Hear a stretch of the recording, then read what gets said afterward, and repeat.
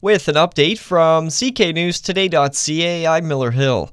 Chatham-Kent police are investigating a break-in where someone allegedly smashed a drive-through window to get inside a local business. Police were called to the business on St. Clair Street early Friday morning.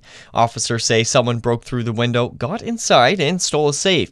They did all that work to leave it unopened not far from the business. Police say the investigation is ongoing and that there are no current suspects. If you're passionate about the environment, there's a new art exhibit coming to downtown Chatham that's worth checking out. It's called Art Plus Climate Equals Change. The opening reception will be held on March 10th.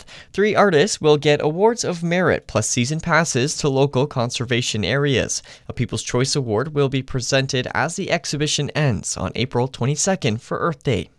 The Liberal Party of Ontario will be picking its new leader today. In the running is MP Nate Erskine-Smith, MP and former Ontario Cabinet Minister Yasir Naqvi, and current Provincial Caucus member and former MP Ted Hsu.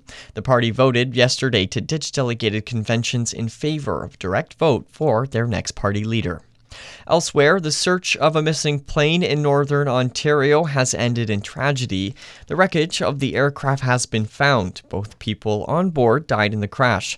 The plane was reported missing 5 days ago while flying above Thunder Bay. The names of the deceased have not been released. The Transportation Safety Board of Canada is investigating the cause of the crash.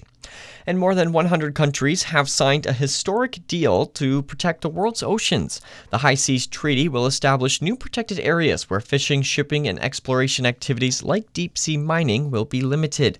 Up to 30% of the world's land and sea will be under protection by 2030. In sports, the Chatham Maroons play Game 3 of their playoff series against LaSalle tonight at 7 at the Chatham Memorial Arena. The Maroons are down 2-0 in the best-of-7 series. In PJHL hockey, Dresden takes on Amherstburg. In the NHL, the Wings play the Flyers, the Canadians take on the Golden Knights.